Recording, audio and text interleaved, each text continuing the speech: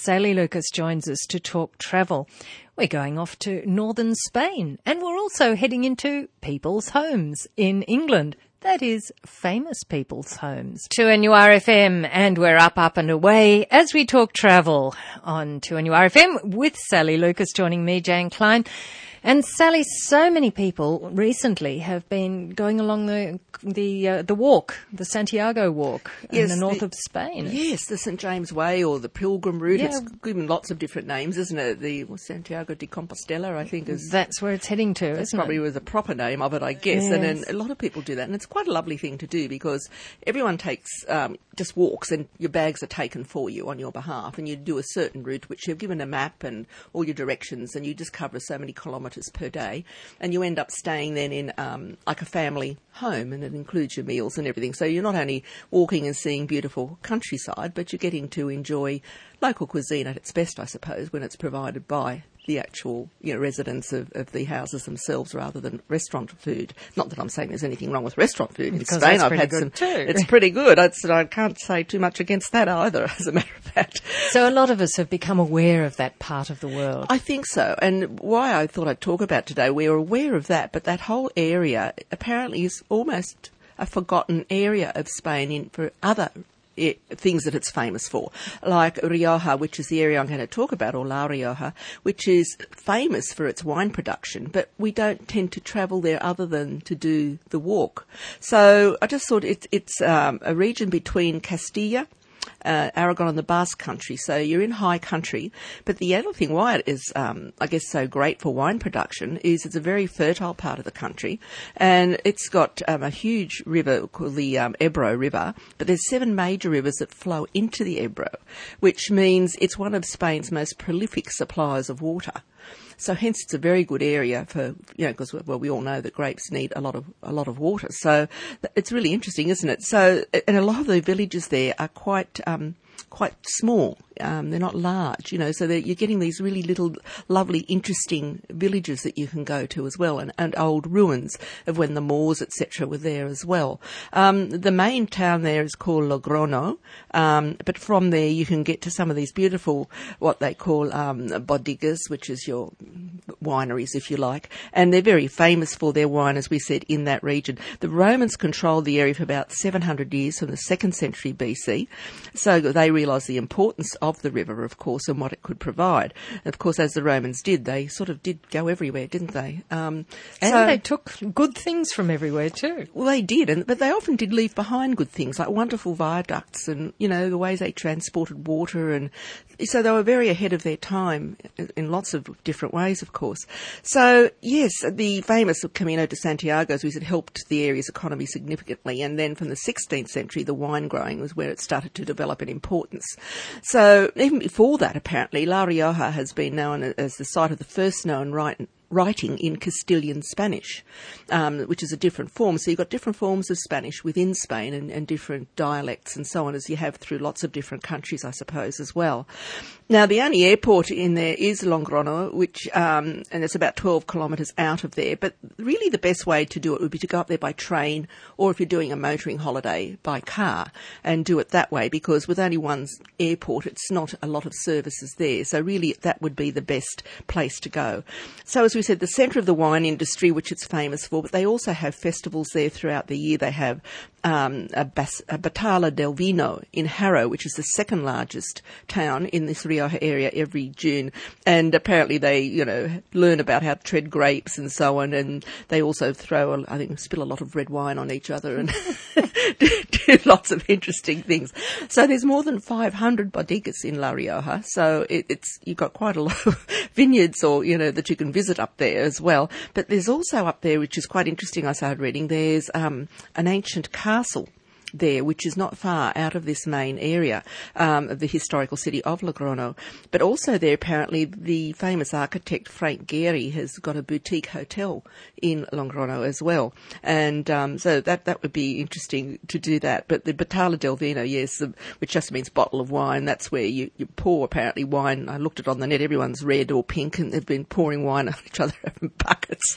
Perhaps you could just watch. Yes, I mean, they do have the Tomato Festival as well, don't they, where they do that one as well. well. So, yeah, so there, apart from this, of course, as I said, you can go and see this wonderful castle which is perched on a hill called Castillo de Clavijo, or Clavijo Castle. And it's an 11th century castle overlooking, it's got a most wonderful vista looking back down over the valleys, etc., just outside of Logroño. So one pilgrim said, that went to this area, that you could be there and just have it completely to yourself. This is why, there's not a lot of tourists there. And the comment, well, this is one of the things I loved about Spain. You can find yourself alone, communing with history quite easily, and be the only person there to experience it and just soak it all in.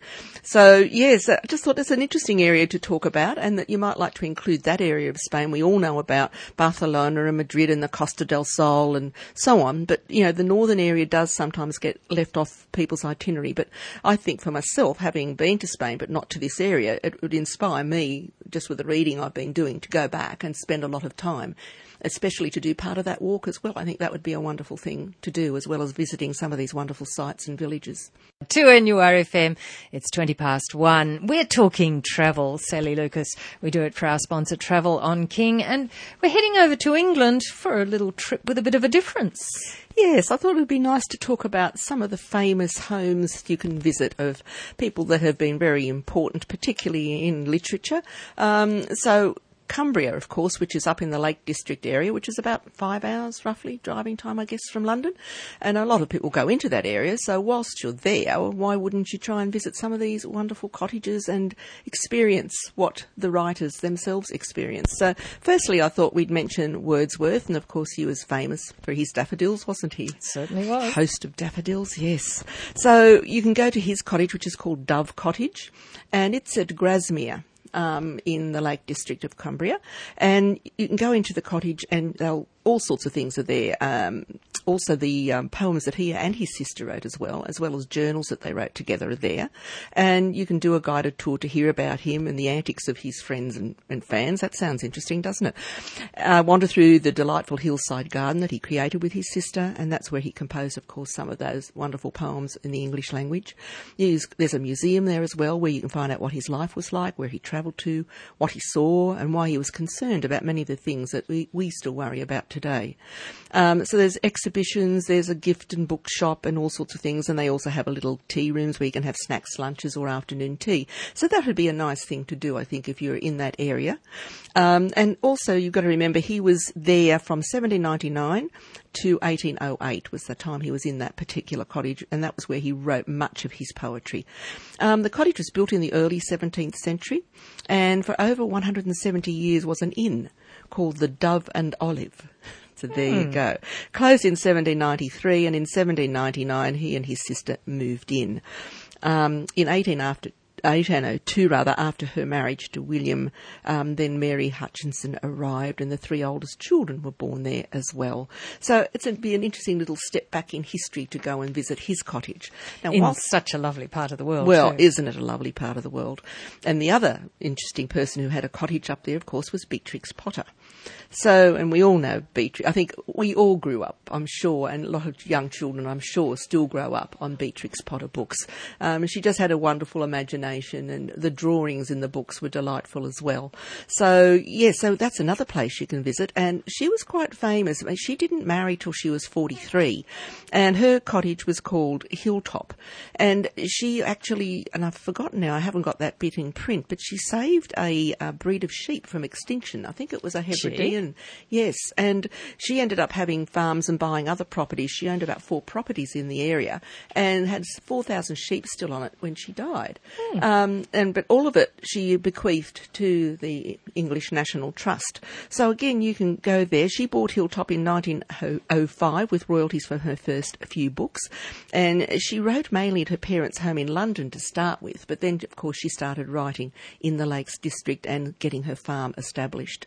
So that's really interesting as well, and you can go there. And also adjacent to it, there's a hotel called the Tower Bank Arms, which is also National Trust owned, and in there, of course, you've got the tales of Jemima Puddle Duck they show you and all sorts of other things, Beatrix Potter related. So very proud of her there. Yes, an interesting lady, of course. And lastly but not least, not so far out of London, you can duck up to Stratford-on-Avon, which is easy to do as a day trip to Shakespeare's birthplace, of course. And, I mean, he, of course, is famous, as we all know. And it's been apparently getting the most visitors there to just about any other, I guess, literary person's house in England. So it's like a shrine for anyone who's interested in Shakespeare, of course. And you can go there, and you've also got Anne Hathaway's cottage you can go through as well. And they've always got something on there, that they might have an event over a certain period where they have different displays, or there might be a troupe of professional actors putting on, you know, one of his excerpts from one of his plays. And don't forget, you've got the Globe Theatre in London, which you can visit as well, of course, if you're wanting to, recreation, but yes, exactly the same as exactly as it was. So very, very interesting. And just lastly, Jane, I just thought I'd mention there's concerts they're doing in England, or been doing for a while now, since 1997, called Battle Proms Picnic Concerts. And what they do, they use a set in the UK's finest stately homes, and they actually use 200 live firing replica Napoleonic cannons, and they do all sorts of those wonderful orchestras. And you can go on and have a look at these battle proms. If you just Google battle proms, there's some wonderful concerts in these beautiful places where you take along your picnic, your champers, your rug and your chair, or whatever you've got, and just they're in Lincolnshire, Oxfordshire, Hertfordshire, Berkshire, lots of different places where you can go to these stately homes and listen to these wonderful concerts with firing of cannons and fireworks and all sorts of things. And popping of champagne corks. Absolutely. It all go hand in hand, doesn't it? Thank you, Sally Lucas. Thanks, Jane. And we'll be back to talk travel again next Friday after the 1 o'clock news on 2NURFM.